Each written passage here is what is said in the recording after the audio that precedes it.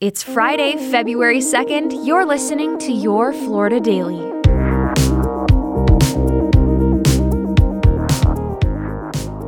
I'm Katrina Scales. Huge explosion. The house shook. I was screaming, call 911, call 911. I just come out because I wanted to get everybody out, but the heat was horrible. The charred remains of a mobile home are what's left after a small plane crashed into a Clearwater neighborhood, killing multiple people.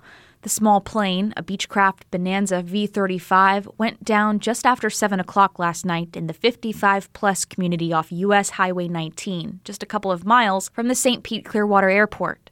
The fire chief said several homes caught fire, though the plane was found predominantly in one mobile home. I can confirm that we have several fatalities, both from the aircraft and within the mobile home. He said the FAA stated that the pilot reported an engine failure before the crash. The tower over there was able to get a radio transmission from the pilot that he was having a mayday, and the aircraft went off radar. Witnesses there say the crash sounded like a huge explosion, and many of them rushed out of their homes in fear, not knowing what had happened. It's sad, and I'm praying for the people that were involved. Deputies in Marion County are investigating a crash involving a stolen patrol vehicle, killing 2 innocent people along with the suspect. According to the Florida Highway Patrol and Marion County Sheriff's Office, the cruiser was stolen when a deputy responded to a suspicious incident at a shopping plaza. Troopers said the deputy got out of his cruiser to confront a 33-year-old woman who was involved in this incident, but she somehow managed to get into the deputy's vehicle and drive off.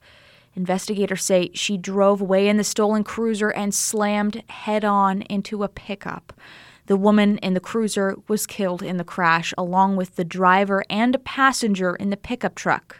Another passenger in the truck was rushed to the hospital in critical condition and may not survive. And black bears are no stranger to Florida, but grizzly sightings certainly are rare. Well, hello. Where in the world? I don't know.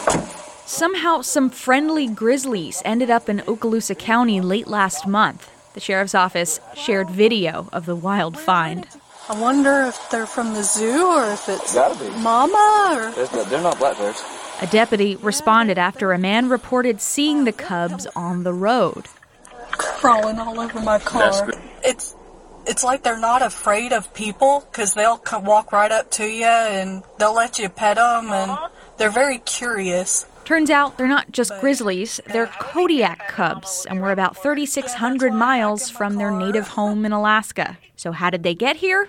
According to the sheriff's office, they escaped a, quote, inadequate enclosure at the home of a self-proclaimed bear trainer. That person is now facing fines. Okay, the shenanigans at 3:30 a.m.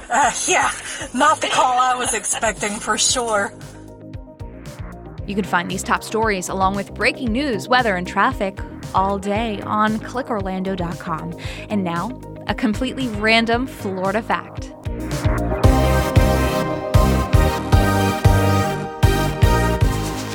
The Florida state flag didn't always look like it does now. The flag used to consist of only a white field with the state seal in the center. But in 1900, then Governor Francis P. Fleming advocated for the red diagonal crosses so the flag wouldn't look like a white flag of truce if hanging limp on a flagpole.